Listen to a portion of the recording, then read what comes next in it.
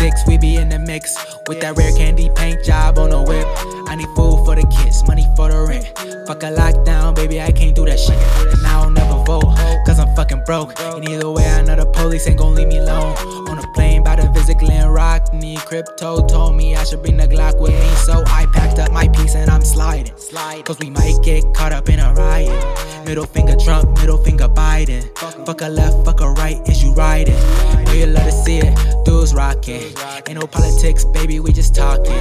From the birds to the bricks, we be in the mix with that rare candy paint job on the whip. Who you with? All right, welcome back, everyone. Rare Candy. We have repeat guests that you all know and love, Serena Farb, and a new guest, new to us, Pam Popper, one of my shining lights during the COVID pandemic, and someone I followed before then, and an international expert on medicine and food as medicine and lifestyle, and just came out with a new book on COVID. What was the title of that again, Pam? COVID Operation, what happened, why it happened, and what's next. That's right. I love that. Yeah. Unfortunately, Glenn couldn't be with us. He's actually recording another episode. Our podcast production has expanded so much that we're having to divide and conquer. So, yeah, but I know one of these days we'll have you guys meet, and I can't wait for that to happen. So, how are you guys doing? Good. Very good. Yeah. Great. Now, Pam, I listened to so many of your videos early throughout the pandemic, and I think Serena was the one that told me. I had followed you. You would always show up on my algorithm, for being on the shows I listen to for plant-based kind of stuff, and then I realized you were so awesome on COVID through Serena, and very early on it too, I might add. And then I think I was listening to him every day, and then I think the YouTube algorithm kind of stopped recommending me your show, which is another thing we could talk about. I think that happens a lot. Mm-hmm. So I haven't been keeping up on you in the last 4 months or so. So what's been going on since then with you? Because we're all in this kind of, COVID's still going on. They're still trying to make it a thing or whatever, but it's kind of like this post-mortem thing and thing, so how's it been? No, it's not post-mortem. We're nowhere near. Yeah. Nowhere near. Yeah. They'd like us to believe that, but we're nowhere near. Yeah. So okay. Talk about that. All right. So you're right. I got sanctioned a couple times, spanked for YouTube. So I started just putting general health messages on YouTube, and then I send out, I call it the Forbidden News Chronicles on Wednesday, Thursday, and Friday we email directly, and they're posted on different platforms. So great. I'm out there every day, newsletter on Monday, videos Tuesday through Thursday, but I have to be, or Tuesday through Friday, but I have to be really careful on YouTube about what I say. And the fact that the censorship is going on is concerning, but we have a little break in the action on this. Elon Musk bought Twitter, and that does not bode well for censorship. And then Truth Social started, and so the controlling this narrative is going to become a problem for them. It already is, and you can see them scrambling around and trying to get ahead of the stories that are coming out, that kind of thing. But basically, what's been going on is that if you go back, I put out the first video on March 10th or 12th, something like that, of 2020, said what this was, and it was going to be the end game, forced vaccination and all that. Wish I'd been wrong about it, but I was right. And so we've been through this whole thing, and what they'd like for us to believe right now is that it's gradually going away. And the reason is because it's an election year. I mean, we just have to say it like it is. And they know that these policies are wildly unpopular, and they're not going to get reelected with this all continuing. So they're hoping that we're not paying attention right now while they're gearing up for the next thing, right? Yeah. And the next thing that I've watched them experiment around, it's very interesting. So I put out a video about 2 months ago. They'll throw out a trial balloon. So this one was, oh my gosh, we think we found another variant of HIV. And then they sent Prince Harry out because, he's the expert on health, right? And he starts telling everybody you should get tested for HIV. Well, I looked into this thing, and the variant they found came from some plasma samples that date back from a prospective study in 1992. All right, so it's not new. And I put that out. A couple of other people caught that as well. And apparently Prince Harry didn't scare everybody about HIV. So it just kind of thud, nothing happened. So the next thing is Bill Gates got on some shows, and he's wearing his sweater with his coffee, waving his arms around wildly, talking about smallpox. And even smallpox didn't. Never, everyone went, yeah, okay, whatever, smallpox, and so that didn't work, right? So now what they're doing, and this actually started a while ago, the food supply is in danger. They're now going to try to starve people, and it's eerie. They're testing wild animals for COVID-19. The World Health Organization and the CDC have posted on their websites that perhaps people should have their pets tested. And by the way, we are having a wild storm here. So if I lose you, it's not that I lost interest in this, but I'm just letting you know. Okay. Yeah. So they're saying maybe your pets ought to be tested, and veterinarians should test pets, and you should test wildlife and livestock. They've killed 24 million chickens and turkeys. All right. Wow. Now we're vegan, but the point is that we respect Americans' right to choose what they're going to eat. And so starving people out by killing chickens, not to mention the fact that they're decimating farmers and their livelihoods. They have, the feds have instructed the railroads not to deliver fertilizer, so the crop yields are going to be smaller. Food prices are going up. I mean, everybody's noticed that. I go to the grocery store and spend $80 on $40 worth of food and bring it home, and think if I had 6 kids, I think I'd be very concerned about this, right? So that's going on, and I think they're going to try and turn this bird flu. All the signs are out there. The World Health Organization and the CDC say that this is transmissible to humans. They're still hoping. A lot of people still believe that a bat flew from southern China to the wet market and intersected a human somewhere, and there was SARS-CoV-2, right? So they're piggybacking on that. Yeah. So we'll see what happens.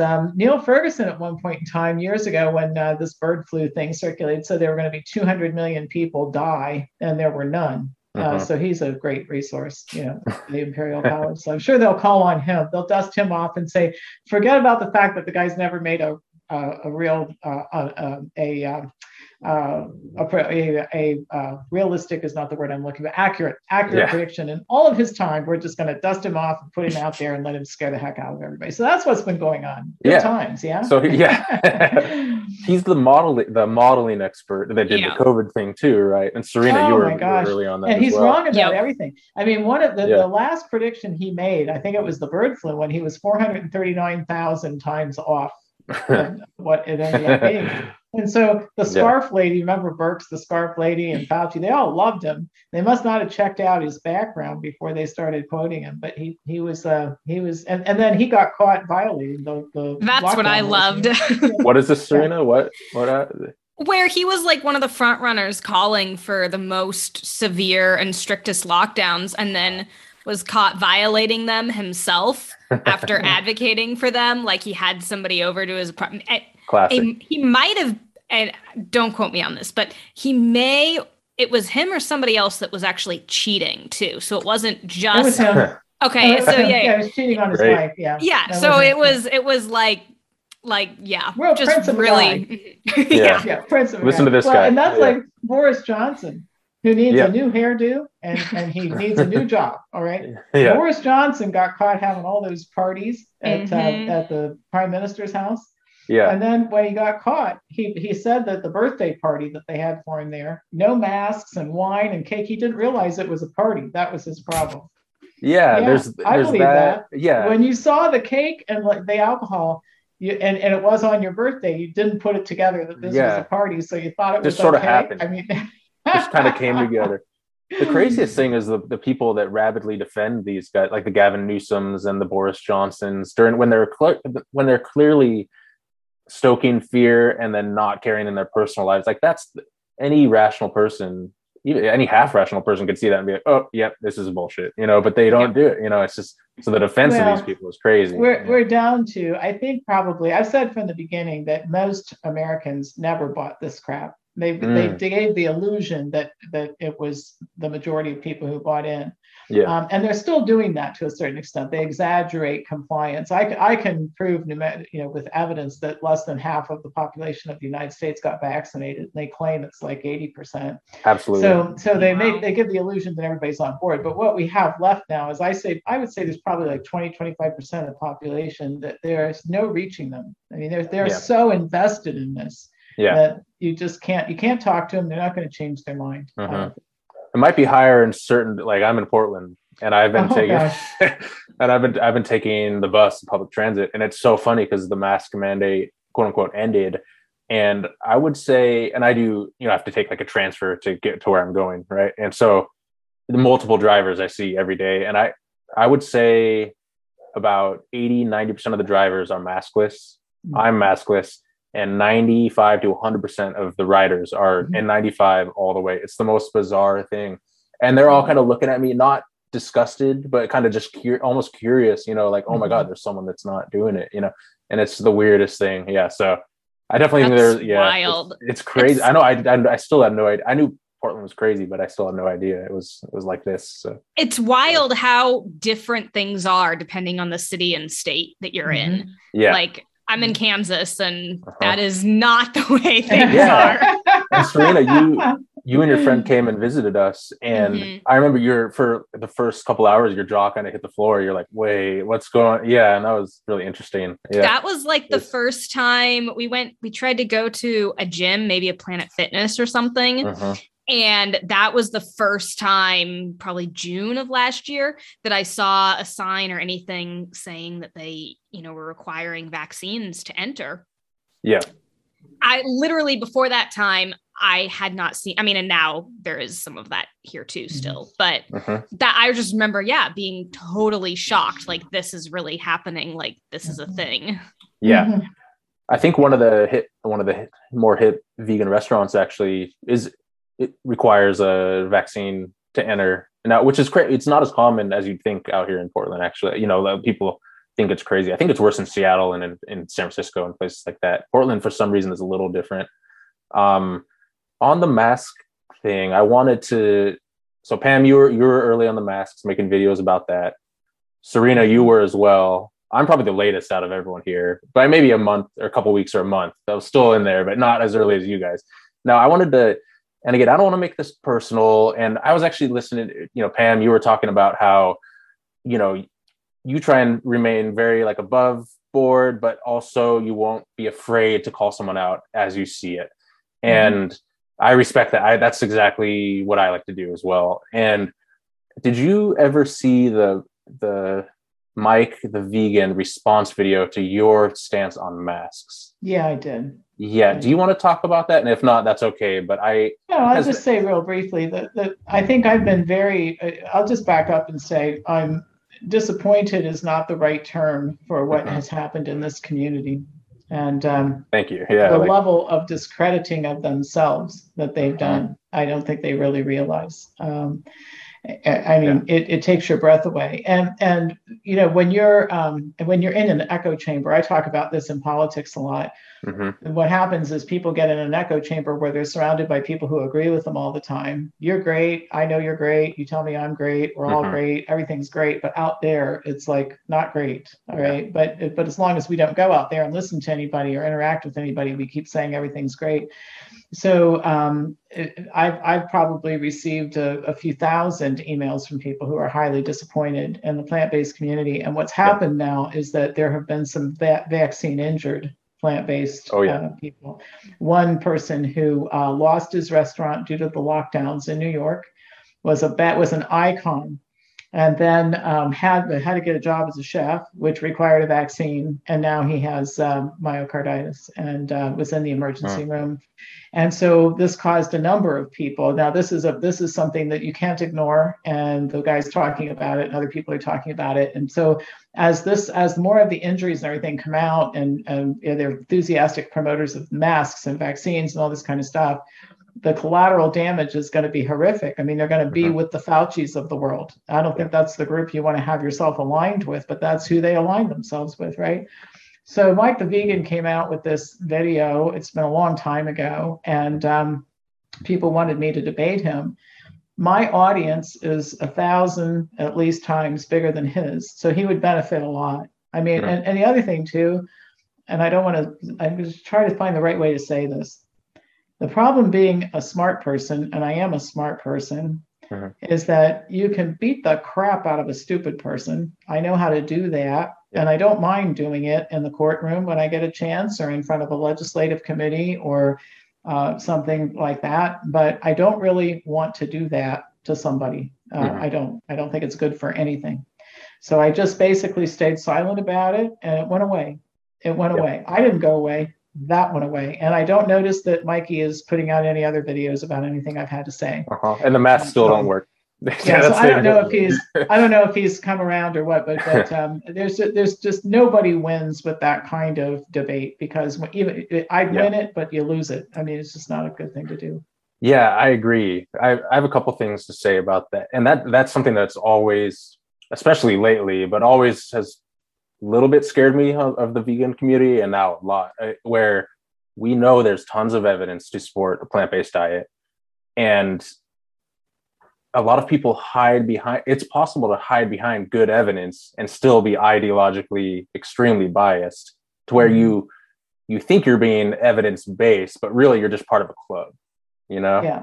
Well, I'd like to say something about that. Go ahead. Yeah, please. When the vegan community did this, I was disappointed, but not surprised. And I'll tell you why. You just said something very important, and it had to do with ideology and what had happened. And I did talk about this, and there were some very public little skirmishes at particularly a conference that's held in New York every year with some of the vegan community about ideology versus science. All right. And what I watched is every year it all got a little more extreme. So when I started 27 years ago, people were talking about a plant-based diet. Colin Campbell was kind of the leader of the tribe. And he's always eaten a vegan diet. His wife did, and his kids grew up on a vegan diet, and his grandchildren are all vegan. But if asked, he always said, there's no evidence saying you have to be vegan, but certainly rooms full of it for plant-based, right? Yeah. And so he's always the voice of reason, and people kind of followed him. And then what I saw is about 10 years ago, it started degenerating. You have to be vegan, and you have to have 12 vegetables for lunch. And you got to take DHA and EPA, and you got to do intermittent fasting. Yeah. And then you got to give up coffee. And if you have anything with white sugar in it, you're a derelict, and you must not care about your health. Yeah. And then you can't have smoothies because that's terrible for you. And so the list of rules kept growing. And I was at a conference in New York when somebody in the audience asked the $64,000 question, how do you get people to do this? And I said, well, one of the things we have to do is we have to stop making it so darn hard. I mean, can you imagine turning on the radio in the morning when you're on your way to work, and a bank is advertising, a new bank opened a branch, and we want you to come and open an account with us. Now, I want to warn you in advance, it's really difficult. You're going to have to you want to open a checking account, you're going to have to spend the morning here. So just plan to take the day off work, right? and bring 6 pieces of ID. And if you don't have $1 million, you can't. I mean, in any consumer business, and this is a consumer business, teaching people how to take care of themselves, right?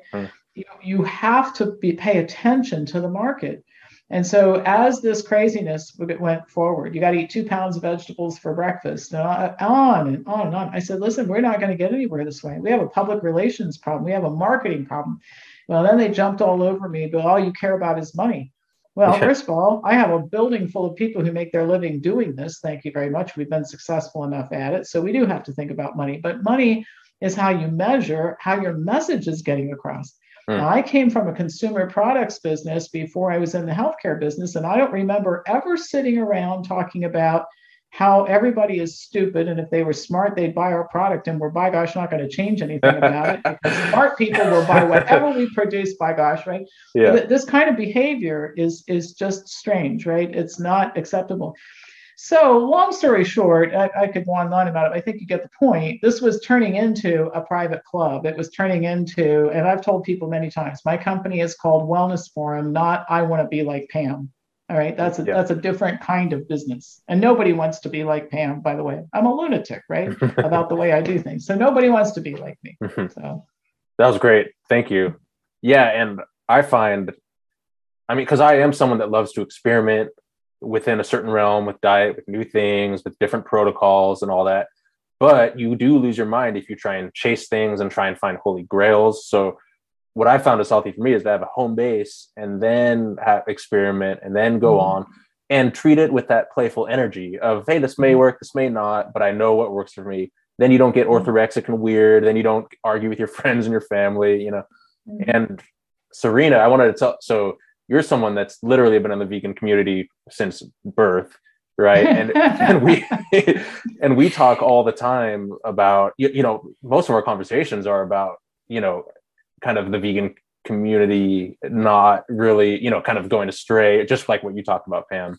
So what do you think about that? And especially during the COVID times for the last are you asking me or yes, I'm asking you. Yeah. Sorry, that wasn't yeah, it's been very interesting to watch because the vegan community has been my home base in many ways. And I will clarify too that I have identified much more strongly with the vegan and animal rights side of things. Like health is very much a driving factor too, but I'm clear that I do what I do for the ethics and environmental reasons.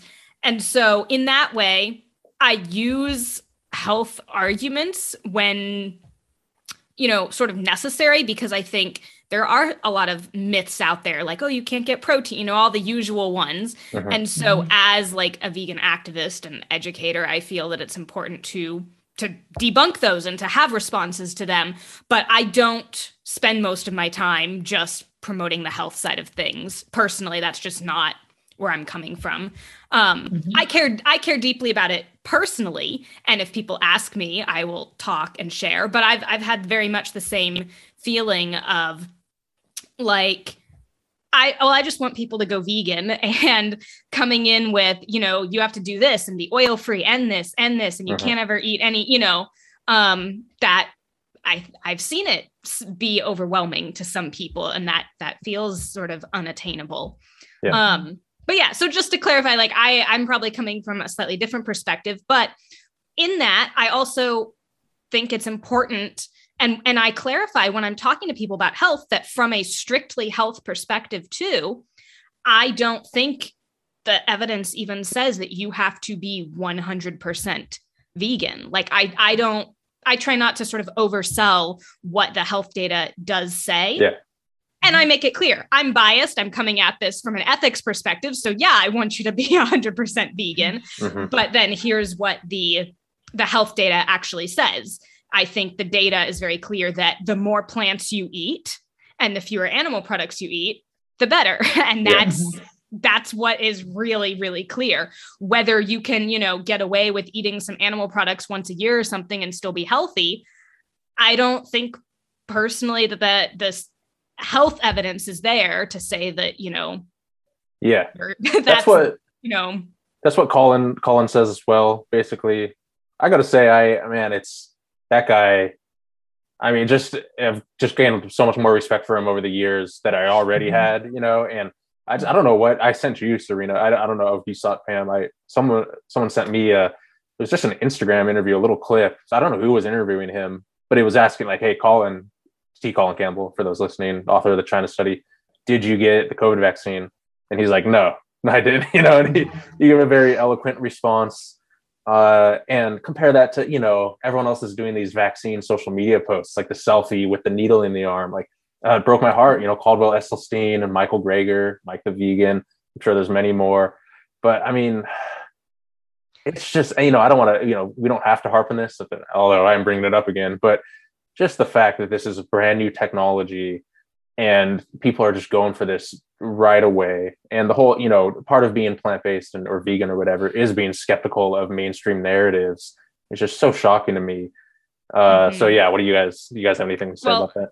Yeah. So then getting into like what happened with what I saw in the vegan community, I wasn't surprised that the more ethics side of the community, you know, went for this because there has been a growing, I'd call it pro-technology and in many ways almost pro-corporate side of the vegan movement, that they're pushing like lab-grown meat. They're pushing like these Silicon Valley, like single reductionist, this is going to save animals. This is the, you know, at sort of not looking holistically at like, is this the food and agriculture system that we actually want? Does this support health? Does this support sustainability?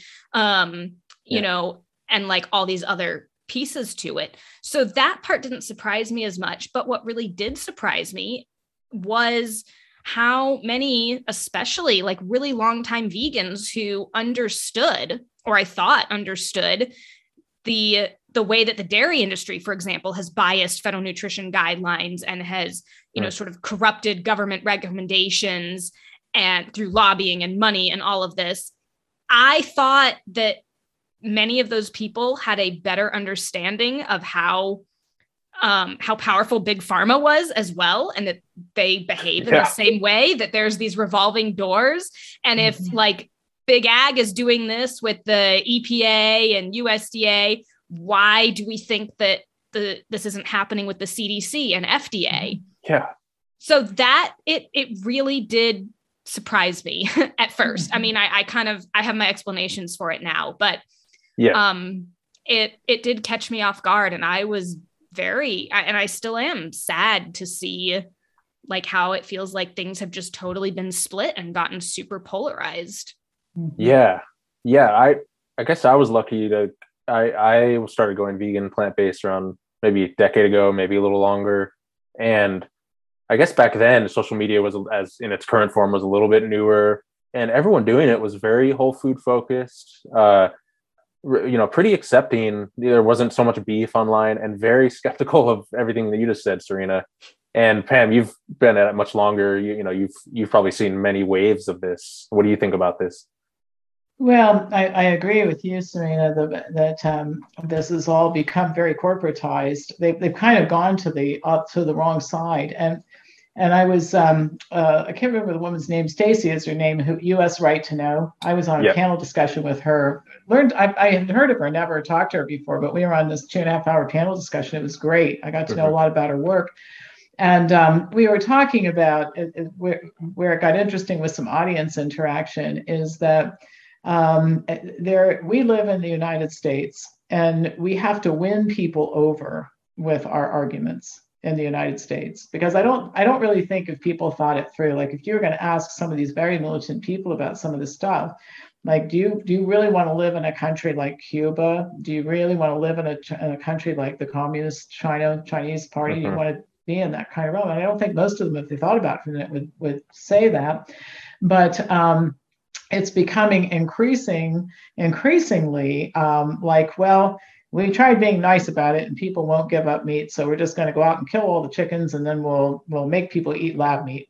Yeah. Well, first of all, you cannot ever win an argument that way. You have to, and this goes back to some of the discussion we've been having about the difference between what you have to do to regain your health and then where you might go from there. All right. So when I wrote my book, Food Over Medicine, I said, I wrote in the book about how many accidental vegans we had.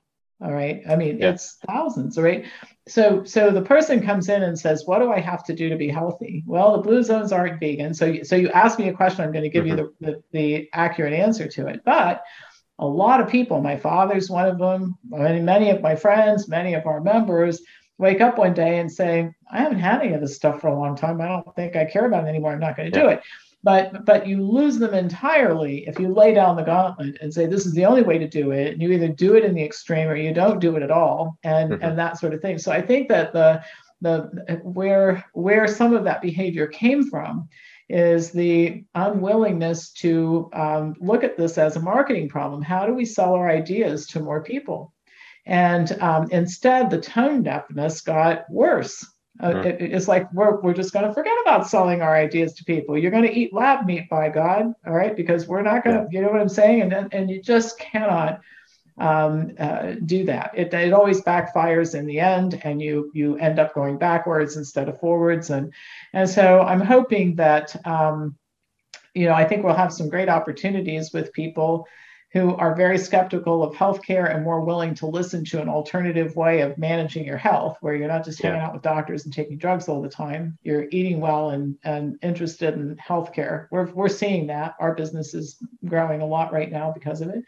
And we'll try to corral those people and learn to and message this right, so we keep them instead of blowing them away. Yeah. So I don't think it's all doom and gloom. I just think that a group of people, and I've already seen this start with the vaccine injured chef in New York. It's like, oh my gosh, what is going on here?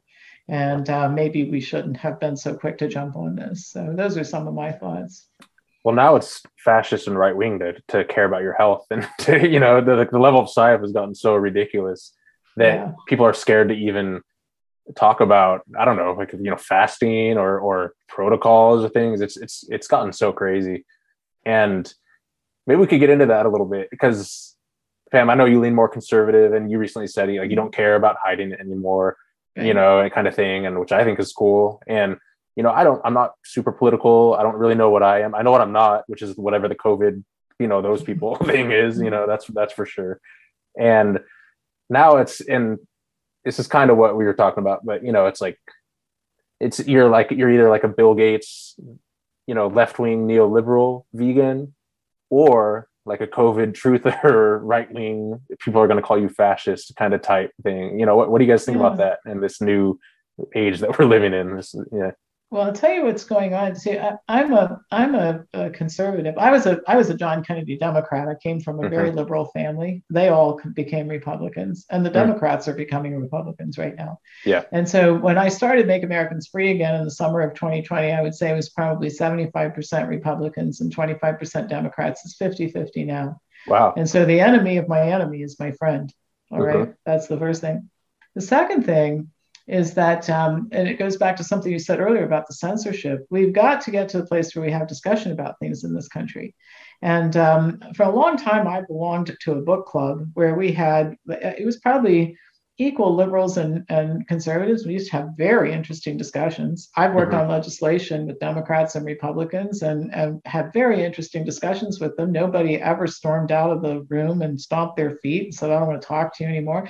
Yeah. So we have to be able to have differences of opinion and work things out. So I think one of the things that's happened, and there are all kinds of unintended consequences that are just making our criminal rulers apoplectic right now. And one of them is that they're pushing groups of people who have thinking skills together. All right. So this would be an example. Some of what's going on in schools is so egregious that I don't know any thinking person that wants their child exposed to it. Okay. Yeah. I mean, and I'm sure you've seen the videos of parents reading to the school board and they're saying you're not allowed to bring pornography in here. And they say, well, this is my fourth grader's textbook. Okay. Yeah. I'm serious. Yeah. And then the masking and the social distancing and terrorizing children psychologically. Democrats don't like that. Republicans don't like that. All of a sudden, we're all together now, united against them. All right. So we've had, if you go back to, and I wrote about this in my book, which came out in September of 2020, like what happens next? Well, I think what happens is that things that could never be fixed before can be fixed this way because it's just all out in the open. Right. So we had half the country screaming at the other half of the country about 2 years ago. And now we've got 3/4 of the country over here saying this is what makes sense. You don't put a mask on a 2-year-old. That's interesting. Let's just all agree that's a bad idea. The media is crashing and burning. I've said CNN's audience is so low, I can afford to advertise on CNN right now. Okay, it's crazy. And they canceled their live stream thing because they projected 10 million people and only 10,000 people watched it. Yeah. So what's happening is all the alternative media is sprung up and everybody's communicating there. So I think that there's this movement of a mass of people. We're never going to get everybody in the country to agree on anything, whether we're talking about what diet to eat or political ideology or which candidate you like and all that kind of stuff. And I don't think that should be our goal. Our goal should be to say, listen, reasonable people can meet on two sides of the middle and figure something out. And there are some great books out there, by the way, about former presidents. It used to be that former presidents from different parties became friends. Okay, remember the Bush family adopted Bill Clinton. And they called him the brother from another mother. Okay, and they were very good friends, right? And then that took place all the time. And one of the great political partnerships of all time was Tip O'Neill and Ronald Reagan. Yeah, they'd scream and holler at each other, trying to figure something out, and have a cocktail and shake hands and enjoy the rest of the evening. You know, so we got to go back to that. And if we can go back to that type of civil discourse, then we can put forth our ideas about health and diet and take responsibility for making this an attractive thing to start eating more plants. Invite you into this attractive place where we live instead of by God, you do it this way with 10,000 rules, or you're not in, or you don't care about your health. So I think that more reasonable discourse is going to happen. I'm excited about that. That's great. I think two things that come to mind. First of all, I just learned, I knew it was kind of this way, but I didn't know it was this extreme where like the most watched show by Democrats is actually Tucker Carlson, which is crazy to, like he's getting that many ears, Really? Yeah. And it's fascinating. And I won't get into this, but it's like a lot of his like media group and stuff are, they get a lot of takes from Twitter and from, they're kind of, you see there's, they'll post tweets and all this stuff. It's interesting just how they kind of farm takes and read the room and everything. And the other thing is, the whole Elon thing that's happening now. And he posted just the most vanilla meme of, the guy, like the centrist or the moderate liberal or whatever, standing on one side, maybe a decade or two ago. And then today he's considered like, or he or she is considered like far right, kind of thing. And it's someone else way at the other end of the side screaming at him, something that a lot of people have experienced and would nod along to that meme. And just, of course, anything Elon does just sets the internet aflame now. And it's just like, oh my God. And the Washington Post wrote this whole, it was like this crazy, it had like 30 charts and graphs in it. It's like what Elon Musk's meme got wrong. That simple meme of like the political spectrum shifting. I found that so hilarious. Yeah, it was so bizarre. Yeah. But the response to it, in my book, I wrote about the 4 things that had to be in place for this to happen. You had to have a medical system just gone off the rails. You have to have a government that's gone off the rails. All right. You have to have an education system turning out idiots. They're more interested in making sure that they have gender identity issues at the age of 3 than that they learn how to read. Yeah. And you have to have a media that's corrupt. And those are the 4 things that happen. As I'm 65 years old, I've been hearing about government reform my whole adult life. You've seen any reform? Not me. Okay. How about education reform? How about healthcare reform? Nothing. Okay. So maybe what we had to do is just let it blow up. And then out of the ashes of that, you have sensible people coming together and solving some of these problems. And I've seen it. I've seen in education, the parents have done a great job. They've withdrawn so many kids from school right now that aren't going back, that they're closing school buildings and laying off teachers. And I don't like to see anybody without a job. But the reality is, if you won't teach my kids to read and write, I will take care of it. Okay. I'm the parent. I will take care of it. And so now we're seeing education reform. It's a miserable way to go about it. It's very uncomfortable. But we're seeing it. We're seeing it with the media. It's self-destructing, and it's going to be better. And the healthcare system is self-destructing, but it will, out of the ashes of that will come something better. And again, we're going to get most of the country not agreeing on everything. I'm not looking for anybody to agree with me on everything. I'm interested in conversation. I learn from talking to people. And I remember I had a very good Democrat friend in New York, a doctor who was my friend for years. He died a couple of years, 3 years ago, which was very sad, much older than me. But he was a great mentor to me when I was getting into the healthcare business. And he used to tell me, he said, here's my list of political books on my site you ought to read. And I read them and I learned things. And it wasn't miserable reading something about that so I didn't know and I might not agree with. It was enlightening. All right. So we got to get back to that place. We've got to have conversation. That's the only way this country can survive. Yeah. My father was a guy who was pretty conservative, definitely more conservative than me. But he also instilled in us kids. I have 2 older siblings where we would, he would kind of make us debate stuff with him and with each other. And even if it was simple, even if it was like the definition of a word, we'd bust out the dictionary, at the dinner table. And I really appreciate that it inoculated me against being afraid of being wrong or disagreeing with someone, and I just find so many people are just so scared to even be themselves, and it's especially in this day and age when any take can just go viral on the internet and everything. What do you guys think about the midterms coming up and beyond? And I know we kind of started the conversation with that about how COVID it's kind of going through this. And my co-host Glenn, that's what he was saying, where he's like, COVID's coming back. They're bringing it back, especially after the midterms. So what do you guys think? Flu. Or bird flu, or something. It's like, with the Gates thing, whenever you see him with the sweat, like you said, with the sweater and the coffee, waving his arms on, it's like he's dropping a new album, like he's Jay-Z or something, like he's got the smallpox thing is crazy to me. The fact that, I mean, this is a guy who's, vaccine programs globally have done great harm in India and other places. And the gall of him to quote unquote predict a smallpox epidemic is ludicrous. Yeah. So is he not like losing support though with all I mean, like more and more articles are finally coming out showing like a lot of the corruption and how he's been giving, philanthropic grants to companies that he's invested in and making money off of it. And and then his connection to Epstein, like, is he not losing some? It's what's funny about this is every normal person looks at Gates and is like, okay, that's a psycho sociopath. Don't want anything to do with them.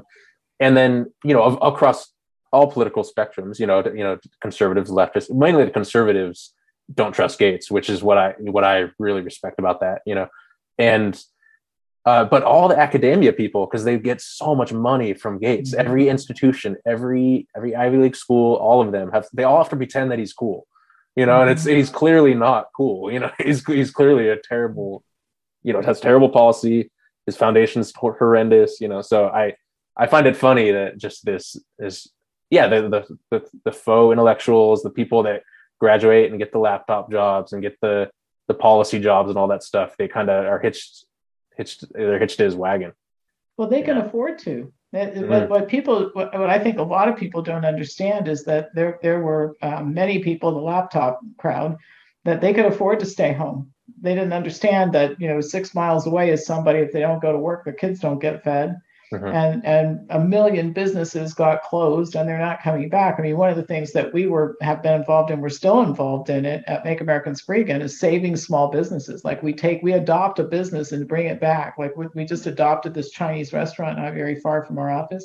I have never eaten so many spring rolls in my life as I have. Well, that was a nice change because I was eating vegetable momo and vegetable biryani from an Indian restaurant until it was coming out my ears, so we got them back on their feet. So the bottom line is that the small business was decimated, and there are probably a million businesses precariously hanging on right now, and we can't save them all. We save the ones we find out about. But so it's easy to be in your 6-figure job, and it doesn't matter if you leave your house or go to work or whatever, and say this is all just fine. That's the Gates crowd. Yep. But they have absolutely no empathy. It's that tone deafness I keep coming back to, completely tone deaf to what the rest of the world is going through and not feeling any need to have any. They're preaching compassion and equity and diversity and all this crap. And I'm thinking, you don't practice any of that you preach. You have no compassion for anybody who isn't just like you. And you're in an echo chamber. The echo chamber I talked about earlier, everybody's telling everybody how it all is because you are in your own echo chamber and not paying attention to what's going on out there. So it's unfortunate. As far as the midterms, I think they're going to take a bath. I don't think there's any amount of election fraud they can pull that's going to pull this out for them. And too many states have passed laws, and there's too much going on in that. I don't know if you're going to watch 2,000 Mules this weekend, but they have videotape of this. I mean, this is no longer some kind of wild conspiracy theory. And I don't think that people realize how, this is the word I use for this right now, combustible things are. Okay, it's a good term for it. And what I mean by that is there are some states that are thinking about decertifying. Yeah. And when you think about the consequences of that, it's severe. We'll end up in a civil war if that happens, and I don't know how it would end. I'm not talking about people with guns on my deck. But we're going to end up in some kind of wild, cataclysmic, uncertain period of chaos if this actually does happen. It would change everything. Yeah. I do want to talk. I don't want to talk about the abortion thing and the news that happened. I don't want to get too much into that. But I do. There's a funny. I mean, if you guys want to, I don't. I'm not against it. But there's the funniest, I mean, the internet's just going crazy right now with it. It's hilarious.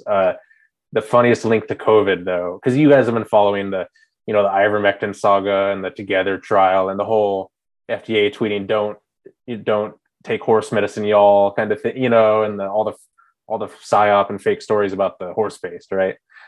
What is it? I have it here, Motherboard which is, I think, Vice's technology, Vice magazine, Vice Media, their technology arm, has been going crazy with the news of Roe v. Wade today. Let me read this tweet. This is a drug called misoprostol, misoprostol, misoprostol, prostol. Okay.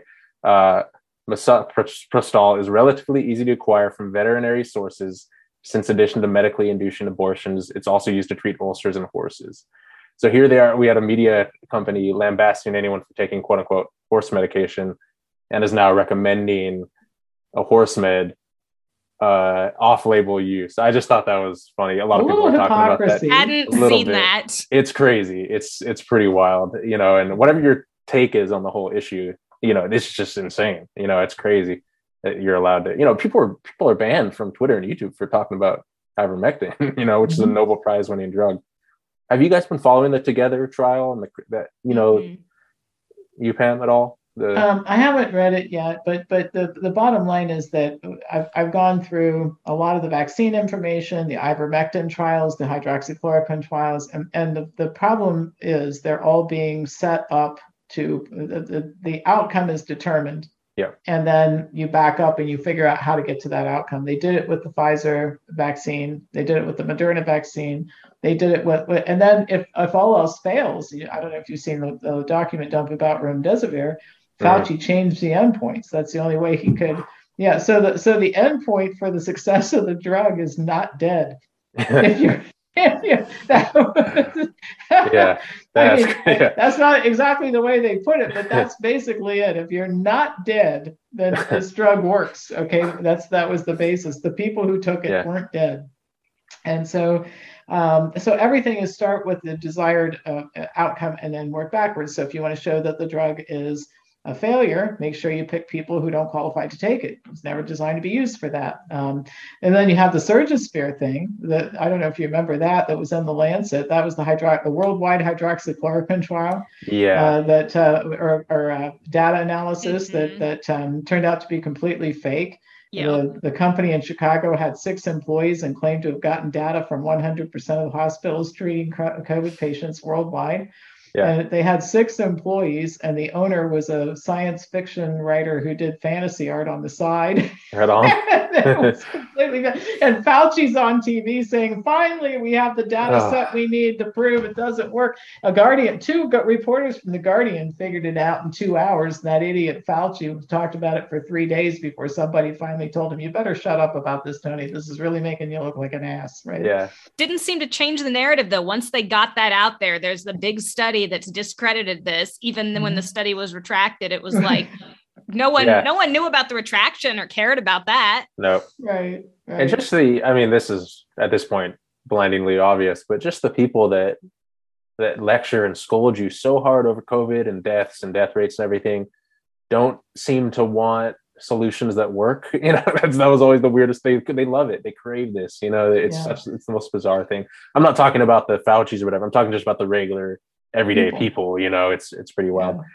Now you started making videos in March 2020, which is as early as you can get. How were you on this so early? You know, we were a couple months later, Glenn and I, on this. Yeah. Well, my business is informed medical decision making. And so I've been doing research and writing books and creating documentaries about this stuff for a long time. And I knew I'm an avid reader. And just so you know, I'm a very short sleeper. I only need about 4 hours of sleep a night. So I have a lot of waking time. So I can read a couple hundred books a year and the whole 9 yards. So I'm a voracious reader. And I knew that there had been fake pandemics in the past and they'd been escalating. So in 1956, they had a fake pandemic. And then in 1976, they had a fake pandemic. That was the one with 5 cases. And then the CDC set up a war room and had doctors sitting at tables with phones 24/7, working in 8-hour shifts, waiting for the 6th case, right? And then they had the botched vaccine, which they had to withdraw from the market after 50 Sorry to interrupt. This is the swine flu, right? That you're Okay, just clarify. Yeah. So, and then 2009, they had a worldwide fake pandemic that led to vaccines. So this was not surprising. I knew what it was, and I do business in China, so I knew what their interest in this whole thing was. Yeah. And I didn't know when I put out that video. ago how deep and dark this thing was at the time. But soon that became apparent. And that's when I started talking to my staff about, are we going to do something about this or not? So yeah, interesting. I knew, right. Yeah. I have the 2009 and the 1976. I know in the 76 thing is interesting, of course, because it had a fake vaccine that injured a lot of people and killed people. And 60 minutes. 674 people died, and they said it was the worst public health debacle ever. And of course, we've killed tens of thousands with this thing, and they want to give it to 6-month-olds. And 60 Minutes did a legit journalistic piece on that in 1976, which I find fascinating. That would never happen today, Right. And in 2009, I know that was one of the big I was always pretty hip to the vaccine thing, but that was one of the things when I learned about the UK nurses, the permanent narcolepsy that they received, many of them after receiving that vaccine. And Fauci strongly recommended that as well. And of course, suffered no consequences for promoting a false vaccine I'm calling it a fake vaccine. Of course, they're all, how it is. But yes. So that was crazy. And just what is he, have they shelved him, Fauci, like in the last couple of months? I haven't heard from him too much. No. What's they haven't shelved him. He came out, he's trying to figure out what to do with himself. He said that the pandemic was over, and then 3 hours later said it wasn't. Never mind. They're scrambling. I'm enjoying watching this. They're scrambling. They're very worried about us right now. I won't go into why, I know that, but they're very worried about people like us because we're starting to get really effective. We're beating them. We're winning. Yeah. And their worst nightmare is that all this becomes public, and the way that you make it public is court order, right? Through litigation. So I think they're trying to figure out what to do, because they left themselves no alternative but the gallows. And this goes back to things being so combustible. What do you do if you're part of an illegitimate regime and you've lied to the public and killed a bunch of people? Well, the smart thing is one day you just get on a plane, the whole group of them, and disappear.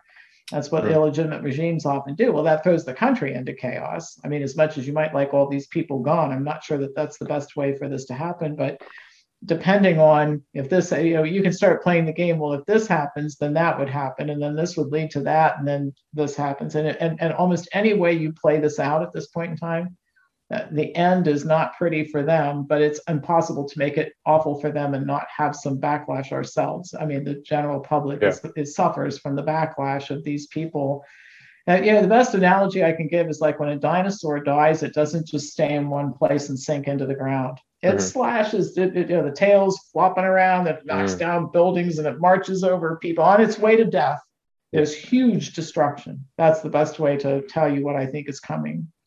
That feels like what's happening. And really, I mean, this cultural bubble that's about ready to pop has been, it's been forming for decades, but really since, at least in my lifetime, since 2014, 2015.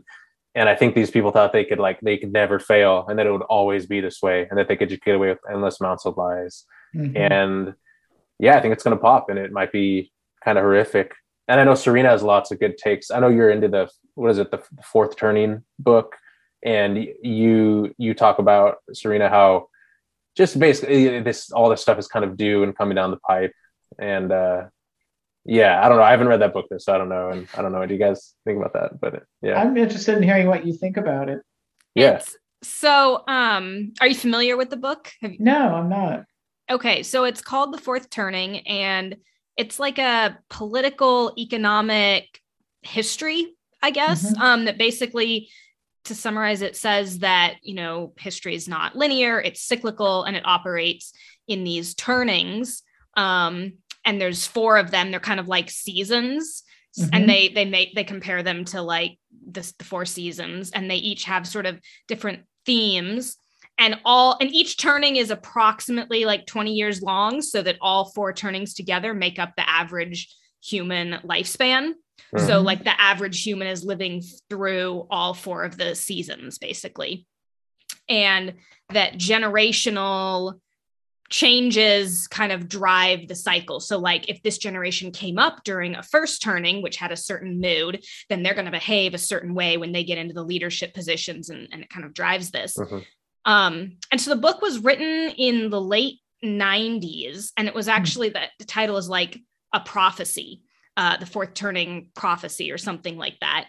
And they basically said that we were in a third turning at the time, which is the equivalent of fall. The fourth turning, the last turning is the winter season, and it's kind of the darkest period of the cycle. And that the end of a fourth turning always sort of culminates in a very large crisis of some kind.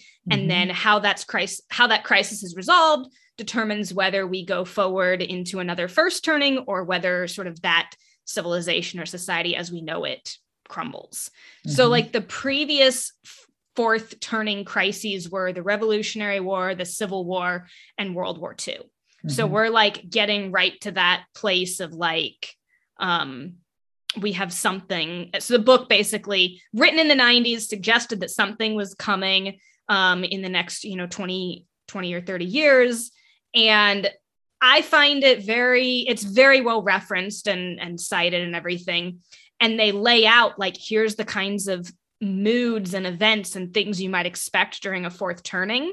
It is scarily spot on. Like it's just like the things they mention of how polarization increases, how there's a breakdown of certain societal, just like a bunch of different, and it's been a while since I've read it, but I have gone back and looked at it multiple times. And I think I looked at it at the beginning of the pandemic. I was like, is this it? Is this our crisis that's going to turn into this culminating, event?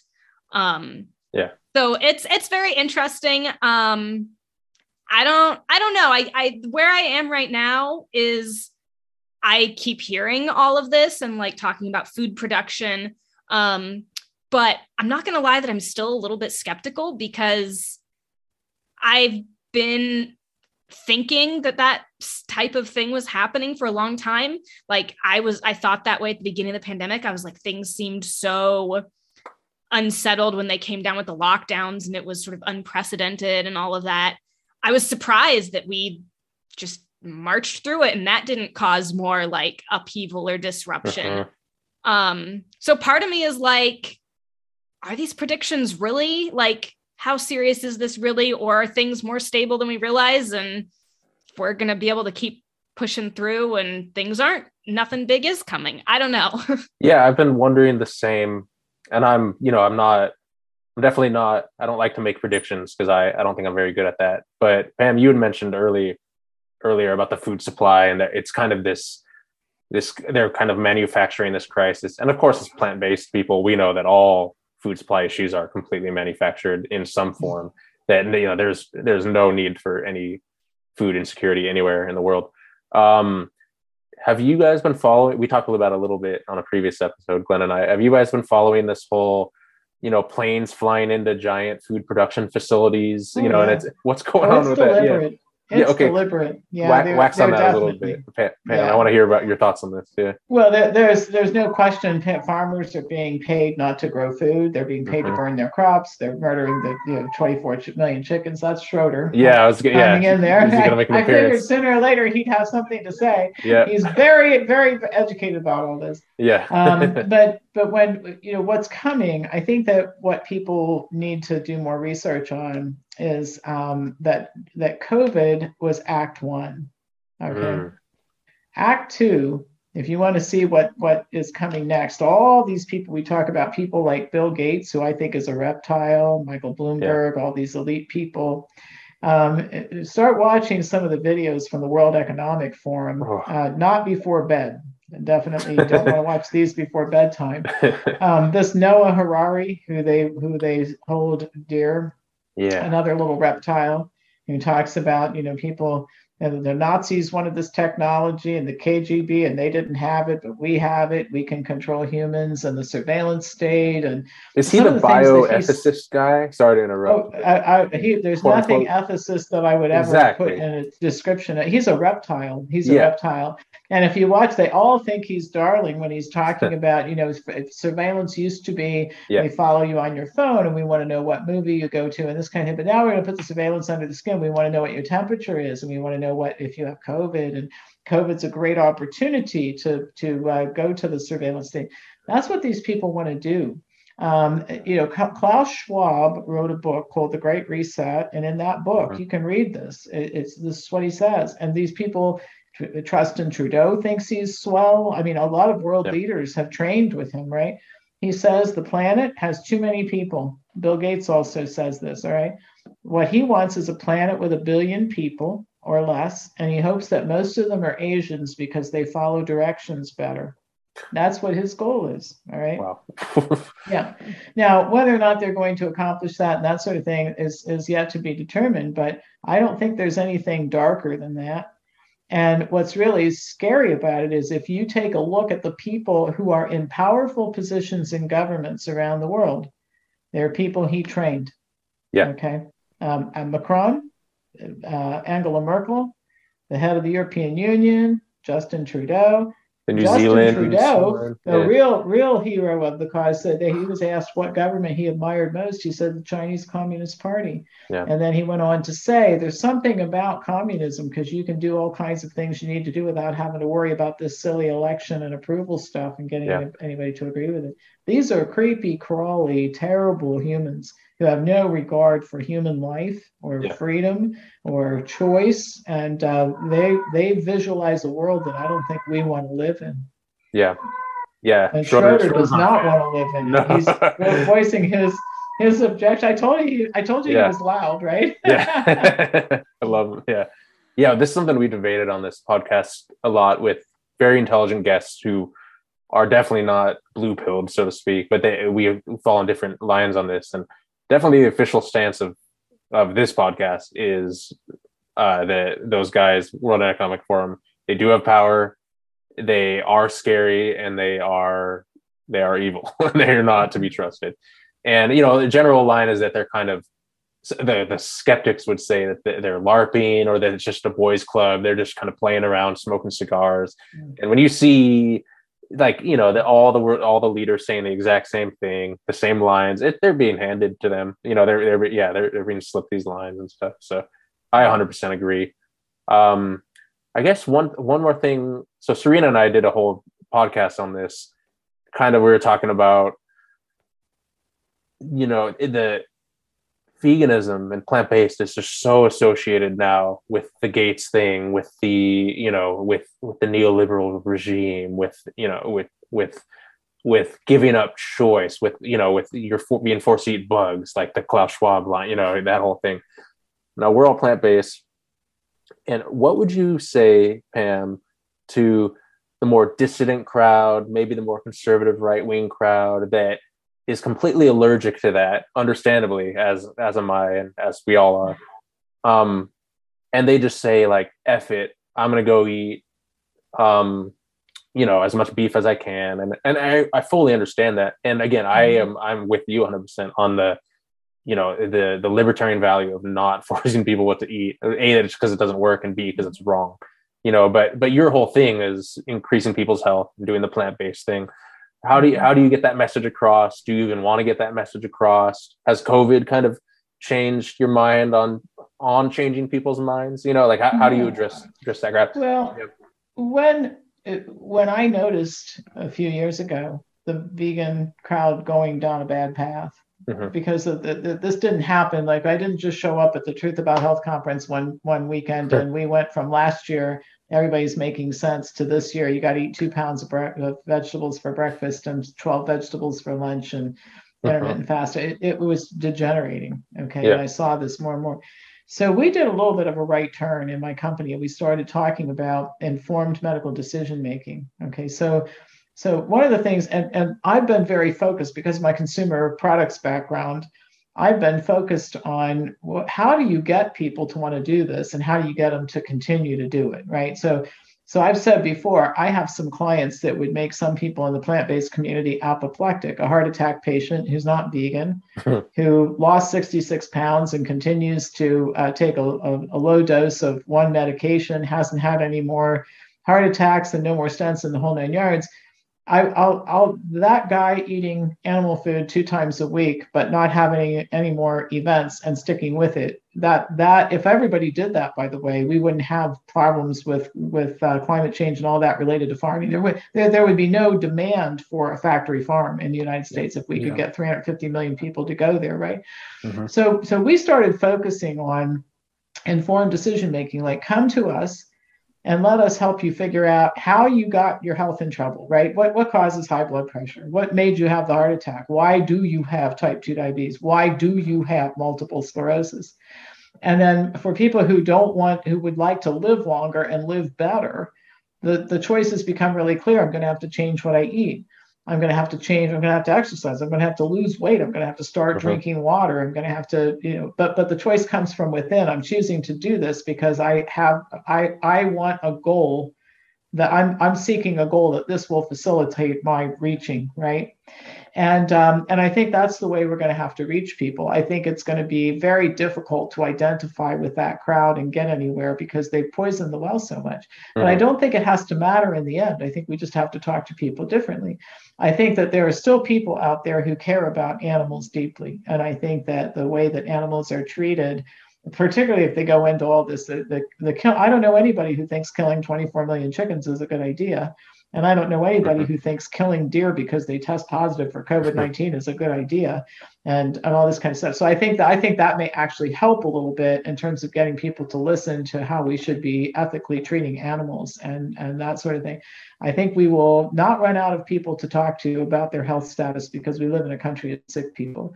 And if we approach it that way, and backdoor diet change, which we've been doing for a number of years anyway, I think we'll continue to get people who want to eat better, and that eating better means you don't eat so much animal food. Yeah. And like I said, if we can't right now sell veganism to the general population, and I don't think we can, if we can get a significant number of people, I think the tipping point is half the country getting down to a couple servings of animal food of some sort, organic, wild caught, no dairy.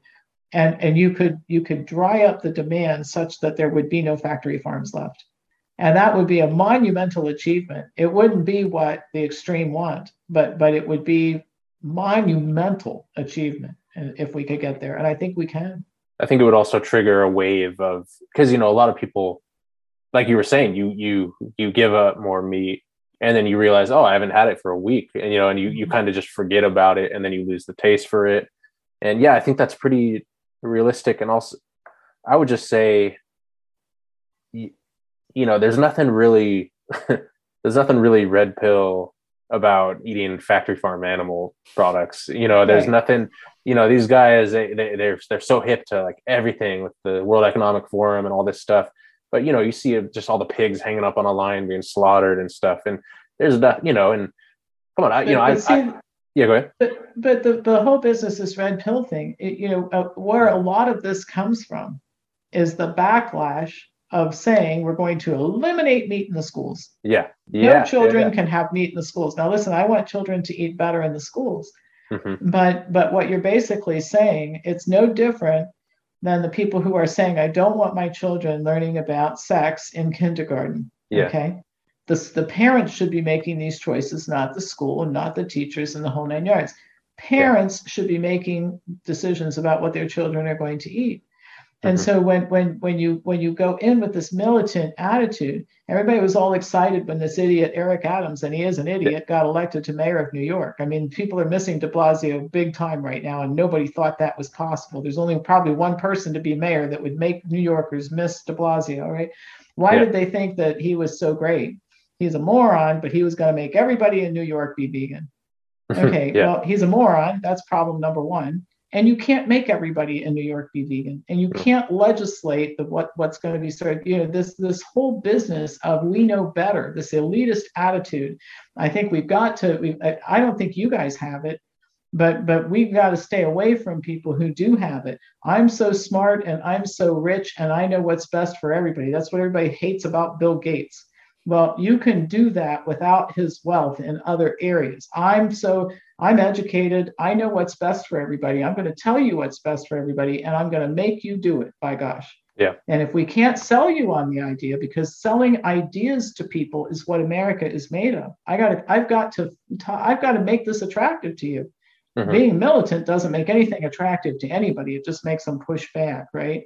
So my prediction is that Eric Adams will do more to promote meat eating in New York than any agricultural organization can do, just because of backlash. Yeah, right? He's not an icon for anything other than stupidity, masking 2-year-olds and firing city employees who don't like it, and then and that goes to another problem we have too. Is say you're vegan, and whatever kind of moron you are, the community elevates you to some kind of stature, instead of saying, look, we want smart vegans out there representing this, who aren't doing these kinds of things, right? If you're going to talk about health, masking 2-year-olds and firing their parents for getting mad about it if they work for the city is really not a great advertisement for your compassion and desire to health up the New York City residents, right? Yeah, then the average person thinks veganism is as good as an idea as masking a 2-year-old, right, and it's kind of... Right. They put that all together. It's just terrible. It's terrible for what we're trying to do. There's just nothing worse than that, And this is one of the leftist values I detest, is using public schools as some kind of battleground for for change and removing the parental influence in it. That's something I was never... I hadn't changed into that position, but now I'm firmly on that side of exactly what you said, that it's got to be the parents thing. You can't, especially with the new wave of people becoming teachers that are educated into this system that we've laid out, is very, very corrupt and very backwards and very, very strange. Well, we've got to get back to when I was a kid, and make it sound like I'm 150 years old, but when I was a kid, you went to school for 6 hours a day, and you didn't do homework till midnight, and there weren't school activities till 7 o'clock. You had family dinner, and the summers were off, and you spent a lot of time with your grandparents. And so everything revolved around the family, and the school's job was to accommodate family. Yeah. Okay. And now, if they had scheduled some kind of soccer practice on Mother's Day, my parents would have been apoplectic. Mother's Day you spend with your mother and your grandma. You don't spend it at flipping school playing soccer. Yeah. Okay. But this was, I think, part of this is a more of a political issue. But it was part of just when you destroy the family, that's what communist countries do. They destroy the fabric of the family. And we have to get that back. And so the parents are taking it back. I mean, the parents are apoplectic, and they pulled their kids out of school. The schools have done more to push parents out of the school. All right. And all their budgets are based on how many children they have sitting in the classrooms. So they've decimated their budgets. The COVID relief money is gone. And one of the cover stories in our local newspaper was a syndicated story that's basically saying these school systems are in deep trouble. They're having to lay off teachers, close buildings, shut down classrooms because there's nobody there. Mm-hmm. So that is not a great step forward. Well, it's a great step forward in parents taking control of their children, which is the way it should be. But the system is going to collapse because it's just going to decimate itself with all this nonsense. Yeah, Serena, what do you think about that? Because you have some teaching experience and a teaching background, and I always enjoyed hearing you tell anecdotes, and you don't have to repeat them here if you don't want to, about I think you danced very well around it, because you had obviously a bunch of very curious kids asking you about life, about diet, about political stuff, and I think you played it pretty well. What do you think about all the political aspect of teaching and that role and everything? I probably see things a little bit differently. It's probably too much to get into on here. No worries. Yeah. I think I still lean a bit more. I don't know what I officially identify as independent. But I feel like I still share a lot more of like leftist values. I just don't like the current flavor left and whatever. And there's a bunch of stuff that I'm similar. Yeah. but totally. I definitely lean more that direction. But in terms of like school, so I homeschooled growing up, more or less. Homeschooled, did Montessori school. I tried a whole bunch of stuff, and also did some public school. So I had that. And then I taught in some public schools briefly before teaching science at a private Catholic school. Yeah. And I got a lot of questions. The students all knew I was vegan and asked me about that a lot. And it was definitely, I was that teacher that they knew if they could get me talking about that topic, we wouldn't do chemistry. So they would intentionally try to get me off topic, and I would happily go with it because I enjoyed talking about the topic. But coming from my perspective of homeschooling and kind of where I came from in that too, I've been critical of the school system for a long time, but from very different reasons, I feel like, than a lot of people are, in that I view the entire system as propaganda, more or less. Like even just from a vegan perspective, when you look at the nutrition information that is taught in the schools, when you look at the biology, textbooks that are funded sometimes, or environmental textbooks that have funding from the, nuclear industry, or like, I think so much of everything is incredibly biased towards corporate moneyed interests, is the way I'd put it. That is, like, I feel like, and I think the school system, probably even going way back, it's never been about teaching critical thinking. It's never been about really empowering students. It has been about teaching students how to fulfill certain roles in society, how to be good, compliant, workers. So I don't like all the masking in schools and all that. And I think that's taken a big step, but I don't think it's like that new, I guess, that people are trying to influence the school curriculums. I feel like that has been going on forever, but the things that were being put in school curriculums were just happened to be popular or widely accepted. So no one questioned it or saw it as propaganda. Yeah. And then when something changes, then it's viewed as propaganda, but I kind of think the whole thing is propaganda. Yeah, that's interesting. Yeah. I think you're right about school there's always been an element of propaganda to it, but there's propaganda and there's propaganda. And this goes to who do these children belong to? They belong to their parents. The parents are responsible for them. And I think part of this is shame on the parents for not paying more attention. But the other thing is, when did it become okay? I mean, I'm sure you've seen these videos of high school teachers telling undercover to reporters, yeah, we've got a very short period of time to turn these kids into communists and Marxists. Okay, when did it become okay to teach children to be Marxists? What we used to teach children how to do, we had a debate club when I was in college, or in high school. And the debate club is where you would learn how to debate, again, ideas. You have to learn how to relate your ideas to people, not through militant, this is the way you're going to think. You had to defend your ideas, and you learned how to be articulate about it. Now, the whole idea wasn't that somebody won, like we convinced everybody of this idea. It was that you were capable of having a discussion about it. So we went to the place, that's not propaganda, all right? It is propaganda when a high school student or a high school teacher says, I have a limited amount of time to turn these children into Marxists. So I'm teaching them to look up Antifa and go to their riots downtown. You're the parent of a high school student that you are now ready to burn down the school building. You don't want your children hanging around with people from Antifa, all right? And the high school has no business bringing that kind of thing into the classroom. So it's gone from, there's always been an element of propaganda. There has, but there is a limited effect that it could have when the kids spent most of their time not in school. But as the school crept into taking over children's lives, and let me tell you what that looks like from a healthcare perspective, all right?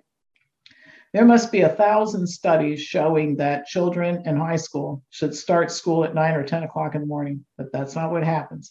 We get this kid out of bed at the middle of the night at 5:30 in the morning to get on a bus at 6:15. Some of the kids in the families we work with are sleeping on the floor for 15 minutes before homeroom starts because they're so tired.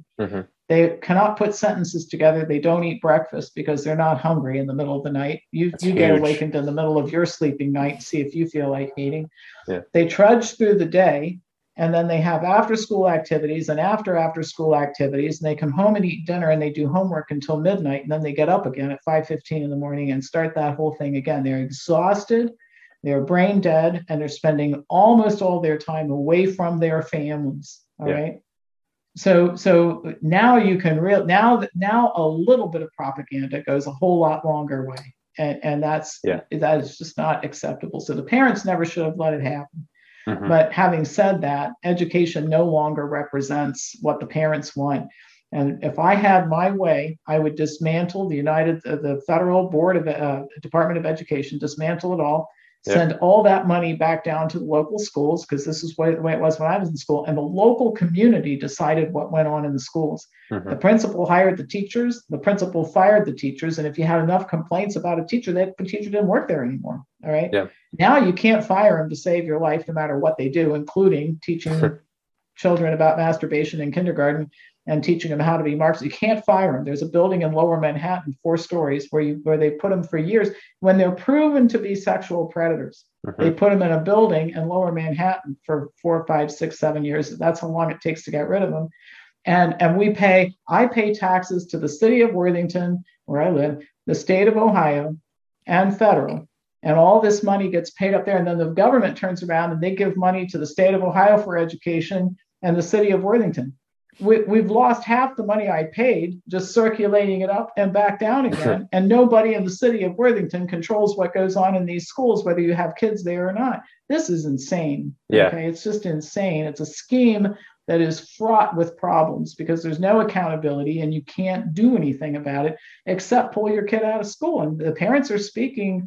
The actions speak louder than words. And the biggest homeschool population in the history of homeschooling happened when parents got a chance to see what these kids were doing at home, and it wasn't very pretty. Yeah. Oh, with the Zoom. Yeah, absolutely. It's funny you brought up the the Marxist thing. I remember, Glenn will laugh at this. We had like one of those teachers in high school when we were going through high school. That was, like, you guys got to be Marxist and everything. And it was fun. It was kind of like a joke for all of us. We all just kind of made fun of her. She was like sweet and nice and everything, but very ideologically bent, in that direction. And now from what I hear, it's just, it's definitely a lot. It's more like 25-50% of everyone is propagating that. The idea isn't to be the thought police and say you shouldn't talk about it, but where this happens is, okay, let's go back to, let's have a discussion in social studies or history or whatever it is. Exactly. Let's first of all look at the accurate history of Marxism. It's never succeeded on the planet. No, it always collapses. Okay, yeah. So nobody's going to point to a great civilization that was Marxist and say that's the model, right? That's the first thing. You have to teach history accurately, and we're making up a new version of history. And even tearing down the statues of Robert E. Lee, I don't know if people don't read history, so they don't realize that after the South lost the war, Robert E. Lee went to work for Lincoln, getting his people on board for reuniting the country. So when you take down the statue of Robert E. Lee, you're denying, first of all, that he was a major part of history. The second thing is he ended up being one of the good guys in the end. So the level of ignorance it takes to take down that statue is just almost beyond comprehension, that people can be that uneducated in the United States. But the point is, you teach history accurately, and then you say, listen, if you have differences of opinion, that is great. So we're going to debate those ideas. You have to defend your ideas. You teach children and adolescents how to talk about this stuff with each other. And that's how they learn to defend their ideas, to sell their ideas to other people. They learn sometimes their ideas aren't as good as they thought they were when they start defending them, So this is not about being the thought police as much as it is teaching everything in proper context, and then recognizing your limitations. You don't own these kids. They're not there to be programmed by some ideology. They're there to learn and to be critical thinkers. We're not doing that anymore. Yeah, and all the teachers that I've forgotten about, that I don't care about, that I feel I didn't learn anything, were the ones telling me what to think. And all the best teachers, like one of the best teachers I had senior year, it was ironic because I was one of those kids that took all AP classes, in high school. And then I took AP history senior year, and I hated it. I don't know why. I think it was like the teacher or something. And I was already, I was already a senior, and I already, done the whole college application thing. I was like, you know what, I'm it was actually one of our high school coaches that taught the regular history, right? And I was like, I'm going to get out of this AP and just go to the regular history class. And one of the best decisions I ever made, because he would make us debate stuff every single day, and you never knew what he thought. He would always give both sides, and he would always try to guess what this guy was thinking, right? And he was very stone-faced about it. And it was first of all, it's fun, it was way more fun that way. And it was, I'll never forget it, and I think a lot of people have similar stories. I'd be interested to hear about that. But well, and at the colleges, when did we start? I wrote about this in my book. We have to have safe rooms so you can go eat M&Ms and play with dolls in case somebody comes on campus that you don't like. Yeah. I mean, again, how are people going to live in a society? This is what we wonder, why everybody's so polarized in the whole 9 yards. Our most elite institutions are teaching people there's one point of view. Yeah. We're going to teach you what it is. And if anybody says anything contrary to it, they're bad. Stay away from them. Violence is okay if it's needed to make sure that they don't come into your realm. And if all else fails, we have this room over here where you can play with dolls and eat M&Ms.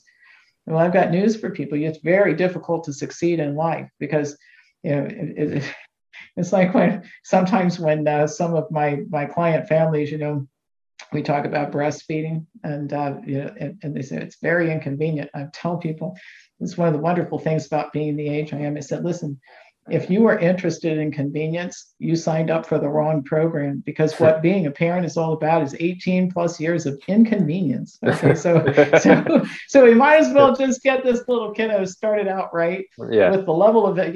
That's going to be inconvenient, and all the rest of it is too. Now it's the time of your life, and it's a wonderful thing, and all that kind of stuff. But convenience is not it. So we're not teaching people to be tough, to be. I don't know what word I'm looking for. Sturdy and hardy and resilient. And resilient. That's a great term for it. If you don't have resilience in life, it's a very, very sorry way to go through life, and you miss most of what life has to offer, I think. Yeah, and I went to school for 2 years and then left for I think like 4, and then I went back, and it was this is during the 2010s. And just the shift in the, culturally in those 4 years was, I couldn't even recognize it. And that's something Serena and I have talked about too, because we met during that time, I think in a college town like that, when we were both living. And it was just, it was weird because I was, at that point, I was still very, very like let's say like politically, ideologically aligned with like the students and the faculty and the staff of that time.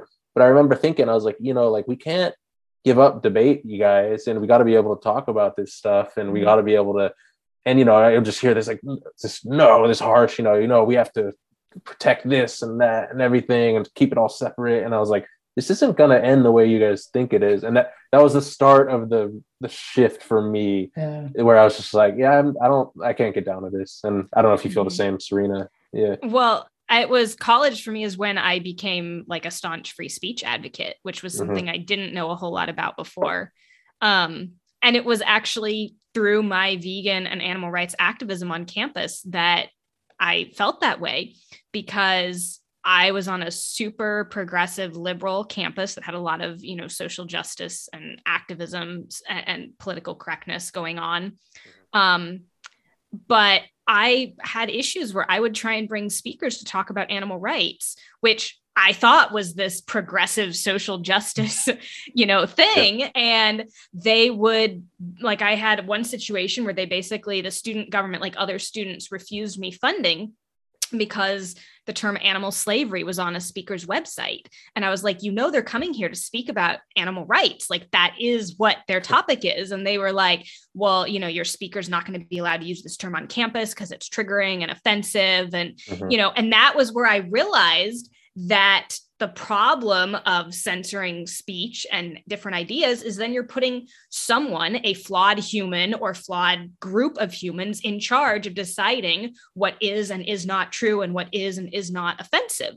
And from my perspective, believing I'm this liberal, progressive vegan, I think it's offensive that I have to stare at dead bodies in the cafeteria. Why can't I get that banned? And obviously that wasn't realistic, and that isn't what I was trying to do. I just wanted to bring a speaker to campus to present their ideas. And that was seen as like, somehow now I'm the oppressive one promoting an oppressive ideology. And it was just a real like mind bending, like what, like this is backwards. Like doesn't make any sense. And then I read this book called, I don't remember what it's called, but it's if you're familiar with the organization FIRE, it's it's basically like the ACLU, but for college campuses, about like free speech and freedom. And the president of that wrote this book. And it was incredibly compelling to me. And it was a book about like censorship on college campuses, written in 2010, I think. So like so much more was already happening since then when I read that book and since then. But that really made me see that like and this is how I feel now, like I think it is the most unprogressive and unliberal thing to be for censorship. It just doesn't make any sense, because regardless of what good reason you think you're allowing censorship or certain ideas to not be taught or available, the reality is that's what people throughout history have always thought. When we censored, like cuss words, when we censored, like whatever it was, like people believed they were saving your soul by banning that, or, and that may or may not be true. But then the reality is you're putting people in charge of deciding what can and cannot be said. Mm-hmm. And usually whoever's in charge, whether that's a college institute, college government, or an actual state or federal government, what are they going to ban? They don't actually care about those, your supposed issues or what helps people. They're going to ban the things that make them look bad. They're going to ban the things that harm their profits. They're going to, and it's going to end up hurting the progressive minority groups like the vegan activists or, so yeah, I can say a lot about that and my experience in college. But we definitely agree on that, in that, debate and having open discourse when people disagree is extremely important. Well, sooner or later the tables will turn. That's the other thing that people don't think through. It's fun to be some of these people think it's fun to be the censor, but they don't realize that if you promote that behavior, sooner or later somebody's going to censor you, and you aren't going to like it. And so you end up in, and I think that's kind of happening now.